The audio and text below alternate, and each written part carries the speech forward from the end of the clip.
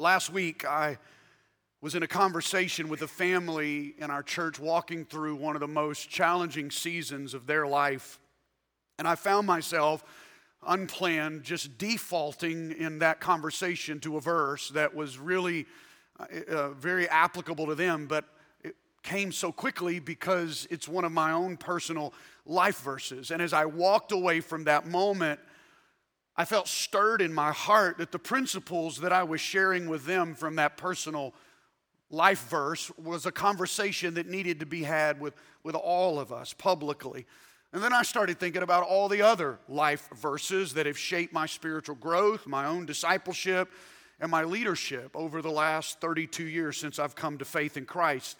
And it was like something ignited in my heart that if these verses have been that transformational on my journey, they might add value to you. So today and in the coming weeks, I want to take some time and break down some of my life verses, some of the most transformational passages of Scripture that have shaped my life and my leadership. And today I want us to begin with the 12th verse of the 12th chapter of the book of Romans. And it's the verse that I referenced in that private conversation with that scared and grief-stricken family earlier this week. Now, let me be clear up front today in this message and in the ones that I'll be preaching in the coming weeks from life verses. Because these verses have been so foundational for me, I've preached from them many times over the last 32 years. The themes and the application of these verses have become a part of the fabric of my life. They become a part of the narrative of the story God is writing for my life. So some of this stuff may be familiar to you if I've been your pastor and I've been here 17 years, so you probably heard some of these things before. But I sense in my heart that God is saying to me that they are relevant for us right now. Today, I always try to title my sermons so that I can go back, catalog them. And if I was going to title the message today something besides Romans 12:12, I would call this one Wisdom for the Hard Days. Like a lot of people recently, I found myself grasping for some measure of encouragement in the middle of all the bad news. And lately, I've been going back to this verse in Romans 12 that has sustained me in some of the darkest and most difficult hours of my own life.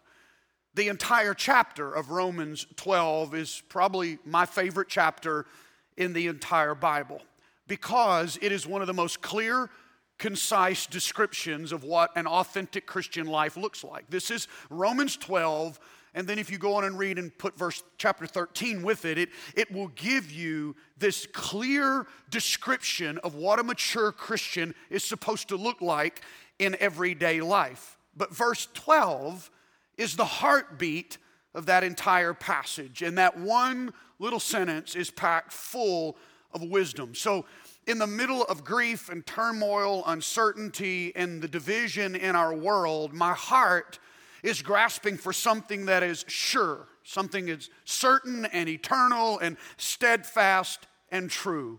And for that reason, I keep being drawn back to Paul's words in Romans 12:12. It says this: rejoice in hope, be patient in tribulation, be constant in prayer. We're all living through probably some of the most ambiguous and uncertain times of our life. And what you have here is a divine mandate on how to navigate the uncertainty and the adversity. It's showing us how to live a balanced, mature, and centered life while we face hardship and suffering. Now, we're going to look at the entire paragraph that houses that one statement in just a moment before we conclude today, but I want to spend the majority of our time unpacking the power of that one sentence, which that one sentence is basically the Christian life in a nutshell. I mean, this is basically the summation of what a mature Christian response should be to hardship, tribulation, affliction, and suffering. Look at it again. Rejoice in hope, be patient in tribulation, be constant in prayer. Our natural tendency or default reaction to uncertainty and hardship is to turn inward. We become inwardly focused, and if we're not careful, fear will make us selfish. Because what happens when the world starts falling apart, it is natural human inclination to move to self-preservation. That becomes our goal. Even our prayer lives end up being self-seeking if we're not careful, because we turn God into a genie that gets us out of jams and pay little attention to His bigger agenda in our life or His bigger agenda in the world or the needs of other people around us. But Paul's words call for a more Christ-like and mature response to suffering than that. And I want us to start by looking at that middle phrase in the statement, because I think the whole statement hinges on the middle phrase. So the full understanding of the verse is born out of that middle phrase. Rejoice in hope, be patient in tribulation. That's what I want us to focus on first, and then be constant in prayer. Now, just a quick glance over the whole verse. There are 6 words that are going to jump out to you. Rejoice, which is joy. Hope, patience, tribulation. Constant, which is consistency. And prayer. 6 words: joy, hope, patience, tribulation, consistency, and prayer. And why I want you to see that list is because tribulation is unique. Of any other word on that list, tribulation is unique. Joy, hope, patience, consistency, and prayer are all things that we experience, or they are things that we do.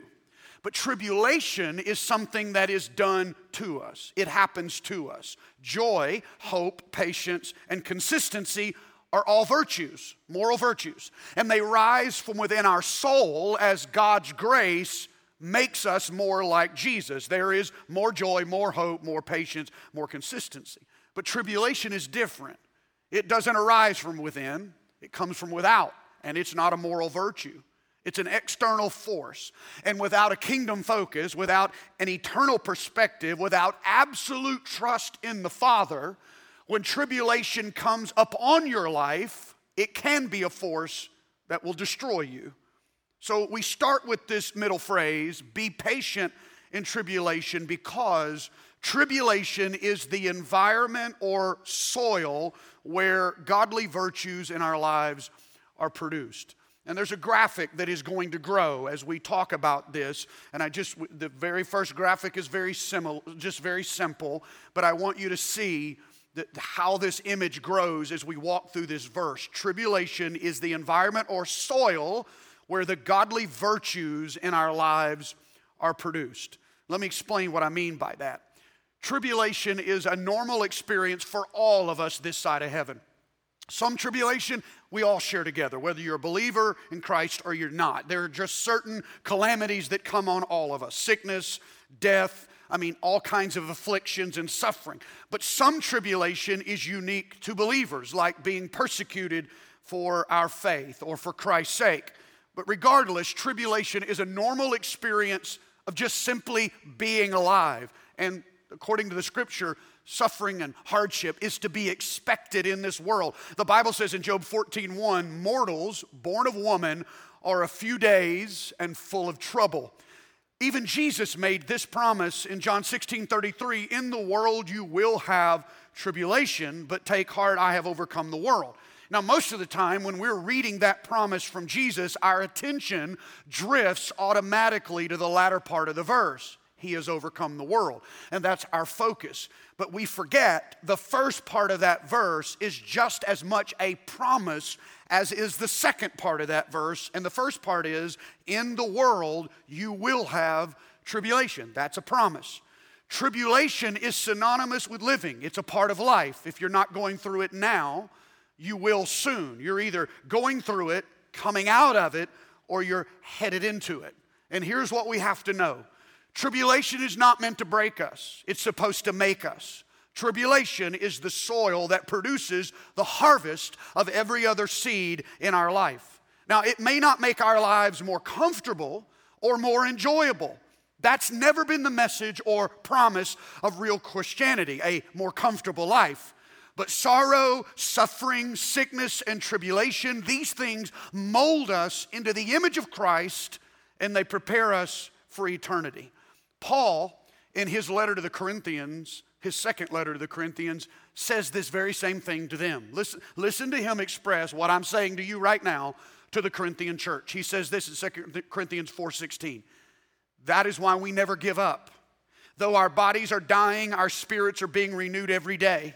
For our present troubles are small and won't last very long. He's comparing them to eternity, all right? Yet they produce for us a glory that vastly outweighs them and will last forever. So we don't look at the troubles we can see now. Rather, we fix our gaze on things that cannot be seen. For the things we see now will soon be gone, but the things we cannot see will last forever. As bad as the current circumstances in your life may be, there's something supernatural happening as you walk through whatever you're going through that you cannot see with your physical eyes. There's difficulty in your life, but you have to know, as we were singing just a moment ago, even when I don't see it, He is working. Even when it doesn't feel like He's working, He is at work. God is using the season that you're walking through right now to prepare you and mature you. And if you'll let Him, He'll take this tribulation and use it as the soil that's going to grow your maturity, your joy, your hope, your patience, your consistency, and your prayer. This is why Paul said, be patient in tribulation, because something supernatural is being produced in you, inside you, when you walk through tribulation, if you'll just remain pliable in His hands. Now, Paul takes this principle a step further.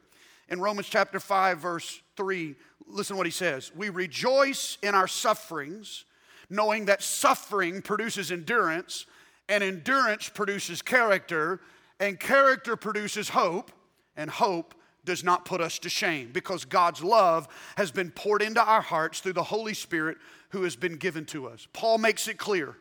Christian joy, hope, patience, and endurance are not experienced in seasons when you are free of tribulation. But those Christ-like traits are born in us and produced in us in the soil of tribulation. Now pay attention again to what verse 3 said. We rejoice in our suffering, knowing that suffering produces endurance. Don't miss the foundational principle of what Paul is saying here. Paul is saying, I don't just tolerate tribulation. He's not just tolerating it, he is making it serve God's purposes in his life. He does not allow tribulation to be his master, he makes tribulation his slave. When Satan means for our destruction, God intends for our good. In the very act of trying to destroy our joy with trials and tribulation, our spiritual enemy is actually driving the root of our joy deeper into God. When we allow the suffering in our life to mature us, rather than rebuke it, we're not just tolerating it, we're making it serve the purposes of God in our life. Which takes us to the first phrase of this powerful verse. Rejoice in hope. Be patient in tribulation. Be constant in prayer. That first phrase reveals that real joy is rooted in eternal hope. Rejoice in hope. Hope is the root of joy. And I want you to see this graphic begin to grow. Tribulation is the soil. Hope is the root of everything that's going to grow in our life. And here's how this plays out in real life. For Christ followers, things can be going really bad in your life right now, but the bad does not have to rob you of your joy if your joy is anchored and rooted in a hope that transcends the current moment. We turn our eyes towards something beyond our current suffering. We turn our eyes towards something beyond this current world. Our hope is anchored in something that will outlast both our suffering and this present world. A hope that can only be fulfilled when we stand in the presence of God for eternity. This is why a follower of Jesus can rejoice in tribulation and not just in times of health and peace and prosperity and security. Paul says in Romans 5:2, we rejoice in the hope of the glory of God. The object of our hope is His glory. We were made to live in His glory. We were made for His presence, like a bird is made for air and a fish was made for water. The glory of God is where the human heart flourishes. And on this earth, we only experience a measure of His glory. But our hope is anchored to the reality that one day, all this suffering, all this sin, all this heartache, all this decay is going to give way to the unfiltered glory of God. We rejoice in the hope of the glory of God. The ultimate hope of the human heart is not forgiveness or heaven or freedom from disease. The ultimate hope of every heart is the glory of God. You were made to see and savor the glory of God. Christmas happened, Good Friday happened, Easter happened, so we could be fully alive in His glorious presence for eternity. That's been the plan of God since the Garden of Eden. And that's why Romans 12:12 tells us to rejoice in hope, and Romans 5:2 completes that thought, rejoice in the hope of the glory of God. Listen, the heartache of this world proves that you and I were made for another world. And I rejoice in a promised hope that Jesus is going to wipe away every tear and right every wrong. And listen, my grandpa used to say this all the time when I was a little boy, and the older I get, the more I understand it. He used to say, no matter what we're going through right now, son, the first 15 seconds in the glory of God's presence, when you see Jesus face to face, is going to make everything you went through in your life pale in comparison when you're standing in His glory. It's in that moment that we will realize every ounce of earthly hardship and suffering was worth it all. Our suffering, regardless of how severe now, is going to pale in comparison to His glory then. And it reminds me of that old hymn. It's over 80 years old now. It says, "It will be worth it all when we see Jesus. Life's trials will seem so small when we see Christ. One glimpse of His dear face, all sorrow will erase. So bravely run the race till we see Christ." That's why Paul writes, we rejoice in the hope of the glory of God. This was the hope that sustained Paul in his own afflictions. It was a joy that he found in the midst of suffering. He reminded himself, you see it in Corinthians and in this letter to the Romans, that he reminded himself that the affliction in his life was not meaningless. It was not absurd. It was not cruel. It was not pointless. It was working for him. It was molding him, shaping him, preparing him for the glory of God that will outweigh every moment and ounce of suffering that has come into his life. This is our Christian hope. It's different than any other kind of hope. Tribulation is the soil, hope is the root, joy and patience are the fruit. And I want you to see the graphic grow. Tribulation is the soil, hope is the root, patience and joy become the fruit. All of it growing out of tribulation, but a hope has to be rooted, something beyond this world. When that happens, and you have a hope that is rooted in something beyond this world when you're going through tribulations, it produces the patience and the joy. Watch the writer of Hebrews, because he links everything we're talking about right now into the life of Christ. You see it embodied in the life of Jesus. It says this in Hebrews 12, "And let us run with endurance the race God has set before us. We do this by keeping our eyes on Jesus, the champion who initiates and perfects our faith." Watch this. "Because of the joy," there's the joy piece, "awaiting Him," that's the hopeful piece. If you're awaiting something, anticipating something, there's the hope piece. Okay, so the joy piece, the hope piece. "Because of the joy awaiting Him, He endured the cross." That's the suffering component. There's patience here in the midst of His tribulation. The way the traditional translation says it, "For the joy set before Him, He endured the cross." There's the joy, the hope, and the patience in tribulation. Jesus embodied and lived out what Paul is saying in Romans chapter 12. But how does all of that tie in to the very last phrase of that little verse about being constant in prayer? Rejoice in hope, be patient in tribulation, be constant in prayer. The word constant here doesn't mean that you're just praying every minute of the day. It just means persisting in prayer. It means persevering in prayer. It means staying at it, being devoted to it, not giving up or slacking off, but being habitual. When it calls us to be constant in prayer, it's calling us to be the opposite of random, occasional, sporadic, or intermittent.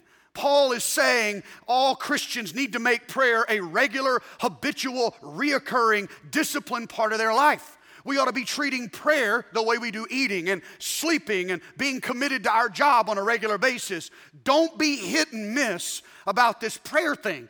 Prayer is not designed to be a bailout plan, and prayer is not a dial up on the fly when you need out of a jam. Prayer is a conversation that builds a relationship with God. Sure, God is available anytime, and He'll help you out anytime. But He's dishonored in the life of mature believers when we don't give Him focused attention. All relationships suffer without focused attention.